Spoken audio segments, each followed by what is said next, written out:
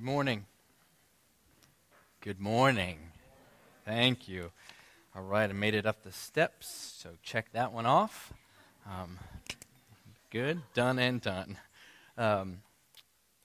Justin, you got the laugh track ready to go? I have a couple of notes on my outline where it just says insert joke. So we'll see how that goes. It's a really appropriate thing that we hear from some of these happenings with the International Mission Board and some of this uncertainty today, because we're going to be talking about a topic that's related not to international missions, but to planning, to how we think about tomorrow. So this week we return to the book of James, and we've been studying this book. If you're new with us today, we've been studying the book of James for a few months as part of our journey through what you might call the wisdom literature in the Bible. And when the Bible talks about wisdom, it means something very different from just book knowledge. Right? We've talked about wisdom as a type of trained response to fear God and follow His will. And the books we've already studied include Proverbs and Ecclesiastes in the Old Testament. And today we continue in the book of James, which is a New Testament letter which has many similarities to those Old Testament wisdom books. Now, in this book, which is essentially a sermon to one of the first Christian churches in the world, the author is giving some practical advice for how to live in light of the fact that Christ died on the cross to wash over our sins. And let me put that another way. If you believe that Jesus' death was necessary for us to be in good standing with God, then there are some implications of that. And those implications, how to live with one another, how to communicate with one another, how to get through tough times, etc., those are the things that James is writing about. And in that way, the letter from James to his readers back then, it's as relevant for us today as it was 2,000 years ago. Because we need to know how to live in light of the fact that God sent His only Son to die for us. Now we've got a lot of work to do before we get there, but that's where we're headed. And more specifically, today, we're going to talk about something that's one of our most basic tendencies. The subject is the future and how we should think about it. Right? How, if at all, are we supposed to plan for the future? How should we think about our lives a week or a year or 20 years from now? At some point, we've all speculated about our lives in the future, but what does it look like to have a response that really trusts God when it comes to tomorrow? Now, that's what we're going to uncover today. Now, if you found today's passage, which is listed on the bulletin, if you found today's passage, I'm going to ask you to stand in honor of God's Word. And if you need a Bible, there are some in the aisles. You're welcome to have that one if you don't have a Bible. That's our gift to you this morning. Now, here's a word from the book of James. Come now, you who say, today or tomorrow we will go into such and such a town and spend a year there and trade and make a profit. Yet you do not know what tomorrow will bring. What is your life? For you are a mist that appears for a little time and then vanishes. Instead, you ought to say, if the Lord wills, we will live and do this or that. As it is, you boast in your arrogance. All such boasting is evil. So whoever knows the right thing to do and fails to do it, for him it is sin. All right, thanks. You can be seated.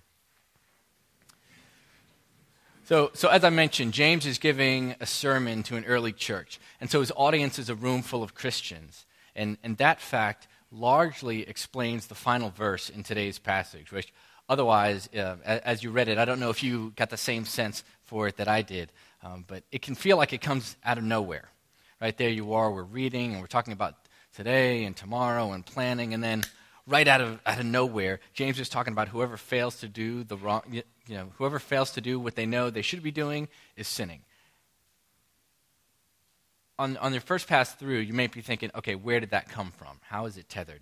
And again, he's looking right at the Christians in the church and reminding them that they know better and they have no excuse. Okay, that's kind of why that last verse is there.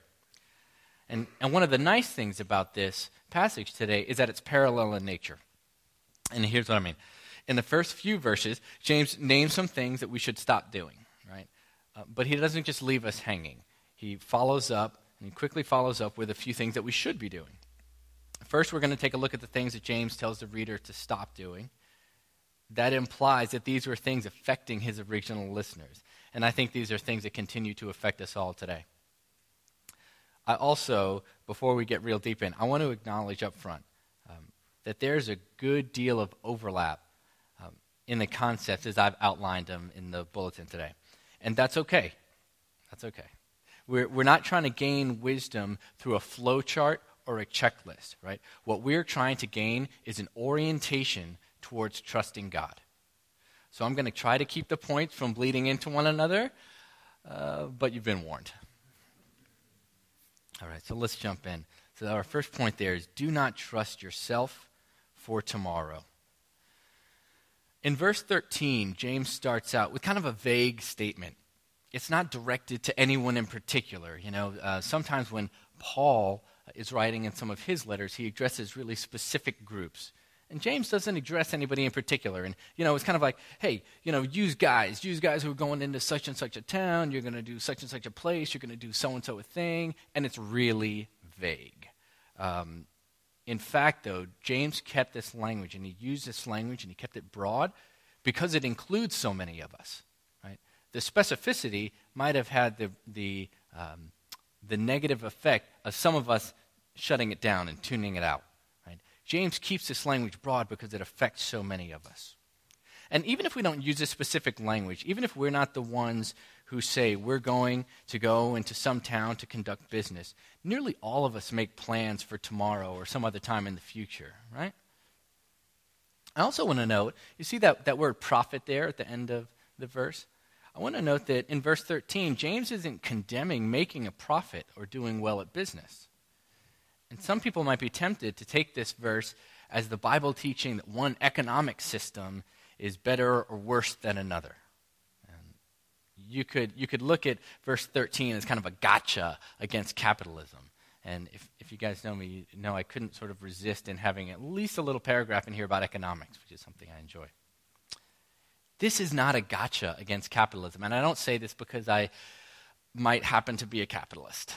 I say that because I think we can get to this broader point about not trusting ourselves through this lens of economic systems. So stick with me for a second. Because both capitalists and communists, if that's your flavor, both need to listen up. Capitalists have this mentality, or tend to have this bootstraps mentality, that you can truly control your own destiny through hard work and innovation. Right? On the other hand, communist ideology would say that the means of production, businesses, manufacturing, finance, they're so important that we have to have them controlled by the government. Right, now, again, I apologize for the economic detour, but the point is that both systems discount God's hand in the matter. Right? Both systems assume that they can solve everything, whether it's capitalism on the one hand or communism on the other. Both systems, either the invisible hand or the iron fist, assume that they can manage and control the future. And you can look at countries around the world and know that that doesn't ring true. Right? No system can control the future. That's true for these economic systems, and it's just as true for us. Right? Our own experience shows us that we can't predict or control the future. And this isn't a new problem. I want you to listen to a parable that Jesus told about this capable young man, right, who thought he had everything figured out. This is a parable from the book of Luke. It's Luke chapter 12. And he told them a parable, he being Jesus. He told them a parable saying, the land of a rich man produced plentifully. And he thought to himself, what shall I do? For I have nowhere to store my crops. It's kind of a first world problem, right? What shall I do? For I have nowhere to store my crops. And he said, I will do this. I will tear down my barns and build larger barns. And there I will store all my grain and my goods. And I will say to my soul, soul, you have ample goods laid up for many years. Relax, eat, drink, be merry. But God said to him, fool, this night your soul is required of you. And the things you have prepared, whose will they be? So is the one who lays up treasure for himself and is not rich toward God. Okay, so this guy, to recap, he's a rich landowner, right? He thinks he's got the world on a string. Based on his abilities, he's got plans to relax for years into the future. And then God says to him in no uncertain terms, "Fool, you are going to die this very night." And then what about your planning? Right? Then what about your ability? What good will it do you then? James would have known about this parable of Jesus, and he's reminding us that our abilities, even if they're great, can't guarantee anything tomorrow. The point is, do not trust yourself to have the ability to order the rest of your future. I want to take a quick aside, because I know that there are times when we've felt, and when I've felt, and some of you may be there right now. There have been times when I felt that I did control my own destiny, but frankly, not for the good, but for the bad. Right? That everything I did resulted in something negative happening. And if that's you, if that's where you are, the same word from James applies. Your abilities or your inabilities, what you might feel like are your shortcomings, cannot guarantee tomorrow. Do not trust yourself to order the rest of your life. Right? So then we get to this next point. Do not trust tomorrow for yourself. Now, I want to note that James isn't talking about future in what you might call an eschatological sense. And right, what is an eschatological sense? So eschatology is the study of final destiny of the human soul. James isn't talking about looking forward to the future that we'll have after death. Okay? He's talking about giving ourselves or not giving ourselves over to our plans. So where is this in the text? So take a look at verse 13 again. See that phrase, today or tomorrow? James's listeners assume that they're going to wake up in the morning and they're just going to do their thing, right? They think about tomorrow as something they're entitled to. And I think we do the same thing. I think we put a whole lot of stock in our plans for the future. But James is warning us not to trust in these plans because they are a mist. Many versions use the word vapor, and I may go back and forth there. As I see it, this part about not trusting in your plans can play itself out in a number of different ways. I'm going to list two, and I want you to listen closely. See if either one of these resonates with you. First, the first way is that you might be in a position where your planning seems to be paying off. I think this might describe many of us in the room. When you think back on your life, have you mapped it out so well that things just seem to fall into place? Right? Your plans and your hard work seem to be bearing fruit. I think this describes many of us.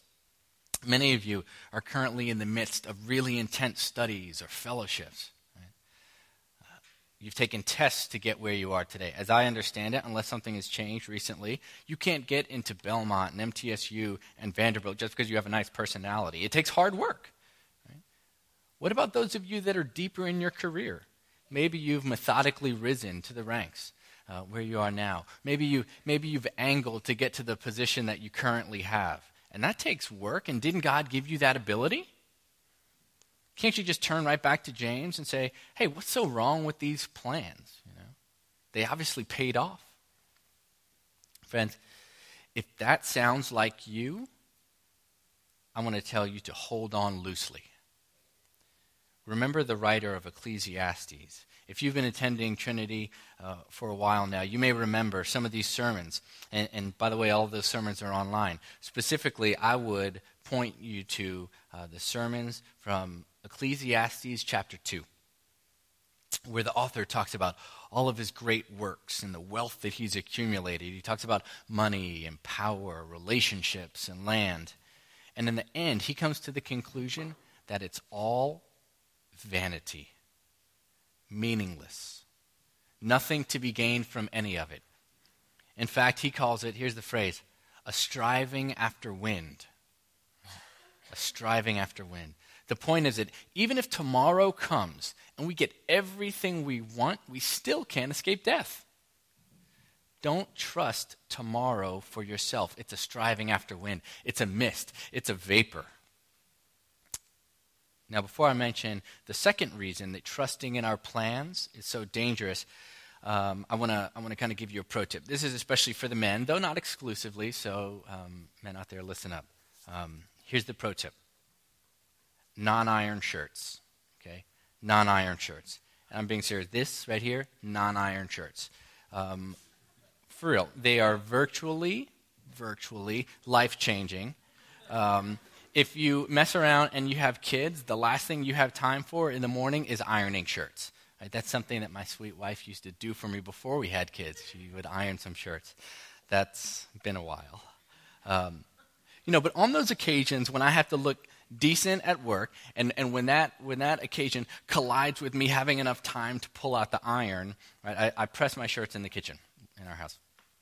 And it's happened enough times now that one of my daughters, Hadassah, is typically sitting there at the island, and she's eating breakfast while I'm ironing shirts, and she really gets a kick out of it. She really gets a kick out of it. She wants to see, and her favorite part about it is the steam. Right? She loves the steam. She asks me over and over again to press the button so she can see the steam rise. We've all ironed, right? You press it, and the steam kind of rises. But the thing is, she has to keep asking me to press the button. Because as soon as her eyes focus on the steam in the air, it's gone. Right? I've got to press it again. It's kind of an amazing thing. Right? There's all of this pent-up energy. It's emitted in this dramatic blast, and it seems to carry great force. Without a doubt, it can burn you, and if used appropriately, it can iron your non-iron shirts. But you can't hold on to it. You press the button, and then it's gone. You and me, we are the steam. We are the vapor. James says it. All this energy pent up and spent. But if you could zoom out and you could see the span of eternity, what you would see is trillions of little inconsequential poofs. The steam, friends.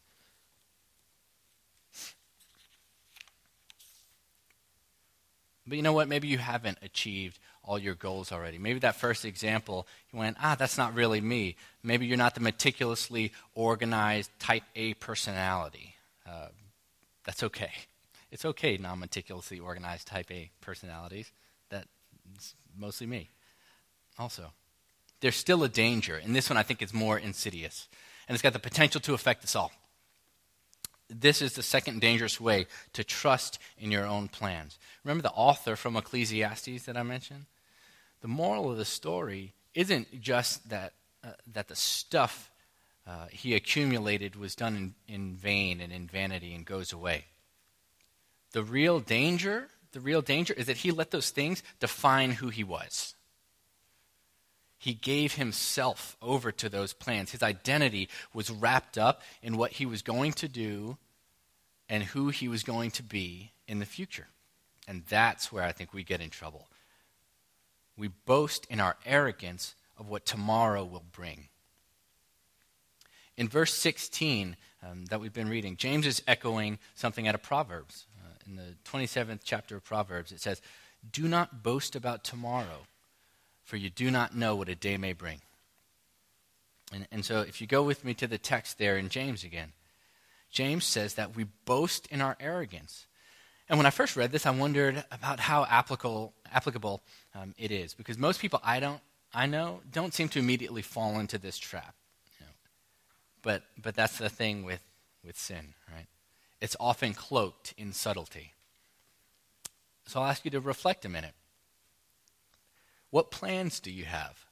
How much stock do you put in those plans? How much value do you put in those plans? I'll try to get to the point of verses 16 and 17 by stating it a little bit differently. We boast or take pride in those things that we can't imagine letting go of because they define our personalities. I'll try to bring this home a little bit. Are you gifted in hospitality and party planning? Are you just maintaining a clean house, or are you trying to showcase a perfectly run home that shows off your domestic skill? And if you had to move from Nashville and had no one to invite to dinner parties anymore, would you lose purpose?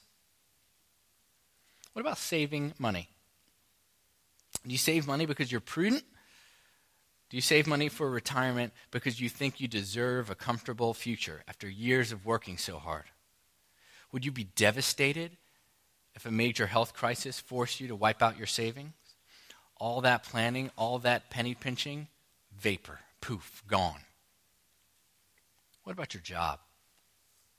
Do you always introduce yourself by what you do? Do you introduce yourself by what you do because of the pride that comes from being a doctor or being a lawyer, a software developer, a musician, somebody in the full-time ministry? Can you imagine your life if you get laid off tomorrow and the title on your business card evaporates? What about plans for your kids? We pour ourselves into our kids. Of course, we love them. But do we sometimes think that if we parent just right, we can steer them towards a sinless life that shows off our parenting skills? Your kids, my kids, do you realize that they are vapors? You can try to keep them close, but in the end, you can't control the future. Right? And I don't mean in a, oh, kids grow up so fast kind of way of not controlling the future. I mean, what if the son who's your pride and joy develops a drug addiction in high school and spends the next 10 years in and out of jail? What if, as happened this week in our own community, your middle school daughter gets into an argument with another girl who pulls a gun and shoots her in the stomach, and she dies in the ER at Vanderbilt? What if your daughter's a shooter? Here's the point. Even our kids are like a mist. We have to be ready to let them go, because if we let them or any other of our plans define us, we are boasting in tomorrow. So, to put a bow on this point, James warns us not to trust in tomorrow because we aren't entitled to it and we can't escape death. And the second part is that it is sinful arrogance to let our plans for tomorrow define us. We have to be ready to let go. Okay, so what does that look like? Right? What does it look like to let go of things and to trust a God, as I've written in the outline, to trust God who has proven himself? There's a lot in that statement, so let's unpack it with the time we have left. We also need to know why acknowledging our inability to provide for the future is actually good news. Right? To get to the question of why trusting in God makes sense, we need to know why acknowledging our inability to provide for ourselves is good news. Well, trusting God's sovereignty, trusting his plan, doesn't mean that we fail to make plans, so don't hear that today. Rather, we seek to align our plans with his will. Let me say that again, for you folks scribbling down notes. Right? Trusting God doesn't mean we should stop planning. Instead, we should try to align our plans with his will. James starts this section of verses with the words that we should stop saying. He starts this passage with the words that we should stop saying. But in verse 15, he changes directions and lets us know what we ought to say instead. We ought to say, if the Lord wills, then I will live and do this or that. But again, what does that look like practically? I'm going to tell you, it's going to be a little bit unsatisfying at first, because the same impulse that we have to plan every step of our day tomorrow leads us, I think, to want a really detailed roadmap for how not to plan, right? We want to plan for how not to plan. That's not going to happen. There's going to be no unplanning today. That's next week. Matt often talks about wisdom as a sort of muscle memory, whereby our reaction is to seek the Lord's will rather than our own. Not a checklist, but something a little more like an instinct to trust God. I want to give two examples of stepping away from planning and trusting in our own designs. One wrong way, one bad way, and one that highlights what I think it looks like when we can say, if the Lord wills, from a real place of trust. The first example of how not to do this, unsurprisingly, is from my own life. So between my junior and senior years of college, I was at Belmont. I actually spent a good deal of time reading from the book of James. So that fall, I began to get the pressure. This is fall of my senior year. I get to get the pressure of, what am I going to do with the rest of my life? Right? I felt, at the time anyway, that I had two pretty distinct choices. I was either going to go to law school or I was going to go into full-time ministry with this group called Young Life. So, how did I choose? I'd just been reading James. I read James chapter 4, and it said, if the Lord wills. And so in my 20-year-old wisdom, I was like, all right, if the Lord wills, let's see what happens. So I signed up to take the LSAT, which is the law school entrance exam, and then I didn't study at all. I felt like, well, if the Lord wills, I'm going to knock it out of the park, and then I'm going to go to law school. And if the Lord wills and wants me to go into the full-time ministry, then I'll bomb it, easy peasy, and I'll go into ministry. Felt like that was my unplanned, okay? And so what happened? I scored almost exactly in the middle. I'm talking like the 52nd percentile. I scored almost exactly in the middle. I had to scramble and sign up and take the test again, like 45 days later or whatever, the next time I could take it, and I studied, and the rest is history. The point is that James is not saying that we should forego all planning or that we should stop being stewards of what God has given us. Right? Despite what you might think, I'm not just winging this sermon. I did put some effort into planning it. We've got to trust God. We've got to trust Him that He gave us these gifts, and we should honor them. Right? So what does that look like? So contrast my unplanning with a guy I know here in town named Mike. Mike was a successful mortgage broker for 15 years. He had been married that whole time. He and his wife had 3 daughters. And ever since they had first married, they had dreamed of owning a beach house. Mike and his wife did well financially. They were really, really prudent, never used any credit cards. They saved for the beach house. They found a spot on the coast, and when they were actually under contract with that beach house, through a series of events, they felt the call to adoption.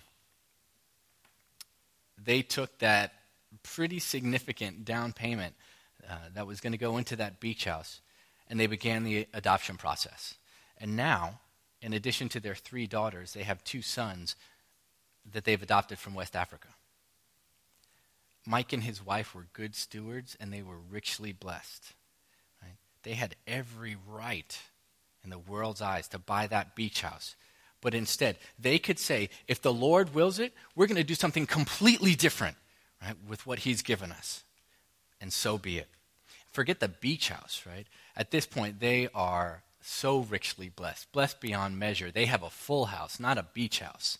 Right? That's a snippet of what I think it can look like to heed the call, to heed the Lord's call and do as He wills. But another question still remains, and this is where we'll sort of close. Why ought we to say that? And how can we say it? Why ought we to say if the Lord wills, and how can we say it? Because God has proven Himself. I just talked about what it looks like to say if the Lord wills. But how can we trust that this is the best thing to say? We can trust it because it's a statement that's not built on our own reputation. Right? It's built on the reputation of the only one deserving of that trust. So, church should be a place where there's mutual discipleship and accountability. And so, from the pulpit, I'm going to confess something to you right now. I really like music. And so, well, a big deal. It's Nashville. Everybody likes music. That's not really a confession. Here's a confession. I sometimes like country music. Yeah, I know. Much prayer, and grace abounds, we hope. I really sometimes like country music, and being who I am, I feel like there's really only one country musician that I can relate to. It's Tim McGraw. He lives in Nashville. He's got a blonde wife. We're practically separated at birth. Right? So So in the past few weeks as I've been preparing for this sermon, though, I have kept hearing this Tim McGraw song playing in my head. You guys can probably guess what it is if you're of a certain age. It's called, or a certain musical persuasion. It's called Live Like You Were Dying. Right? I'll give you the recap. It's a man in his 40s. He gets a medical diagnosis. It causes him to start checking things kind of off his bucket list. He goes skydiving. He goes Rocky Mountain climbing. He goes 2.7 seconds on a bull named Fu Manchu. You get the point, right? So I think the song provides a good reminder that tomorrow is not guaranteed. However, before you start reading from the book of McGraw, the problem is that it still maintains a focus on self. It's still focused on what we should do with our time and with our ability. So even if that song is stuck in your head now, and I greatly apologize for that, I don't want you to leave today to live like you were dying. Don't put trust in your ability to do this or that. Don't put trust in the great things you expect to happen in the future. Right? No, we've got to trust in the only one worthy of that trust, the one who's proven himself over and over again. And if you ask this morning, as we've gone through this, if you still ask the very real question, how can I know that God will take care of me in the future? I want you to hear again the word that Matt read from Romans 8 earlier today. What shall we say to these things? If God is for us, who can be against us? He who did not spare his own son, but gave him up for us all, how will he not also with him graciously give us all things? Who shall bring any charge against God's elect? It is God who justifies. Who's to condemn? Christ Jesus is the one who died. More than that, who was raised, who is at the right hand of God, who is indeed interceding for us. Who shall separate us from the love of Christ? Shall tribulation, shall distress, or persecution, or famine, or nakedness, or danger, or sword? As it is written, for your sake we are being killed all the day long. We are regarded as sheep to be slaughtered. No. In all these things we are more than conquerors through him who loved us. For I am sure that neither death, nor life, nor angels, nor rulers, nor things present, nor things to come, nor powers, nor height, nor depth, nor anything else in all creation will be able to separate us from the love of God in Christ Jesus our Lord. Friends, thank God that we don't have to rely on our own ability and craftiness, right? That we don't have to lean on our own plans and place our identity in things that will evaporate. Don't live like you're dying. Live like you have been saved from death. Right? Live like you've been rescued by the God of the universe who did not spare his only son for you. Live like that. Amen? All right, amen. Let's pray. Lord, I pray that we leave here today trusting our future to you, who made a way for us to be reconciled. You who did not spare your son, Jesus, but instead took him as a ransom for us. May we conform to your will, not because we know exactly what it will mean for our agenda, but because you are holy and mighty to save. Lord, we pray for new insights into your word. We pray for lives that conform to your will, for an orientation towards trusting in you. We thank you for your word. We thank you that we can access the throne through Christ your Son. And we pray in his name. Amen.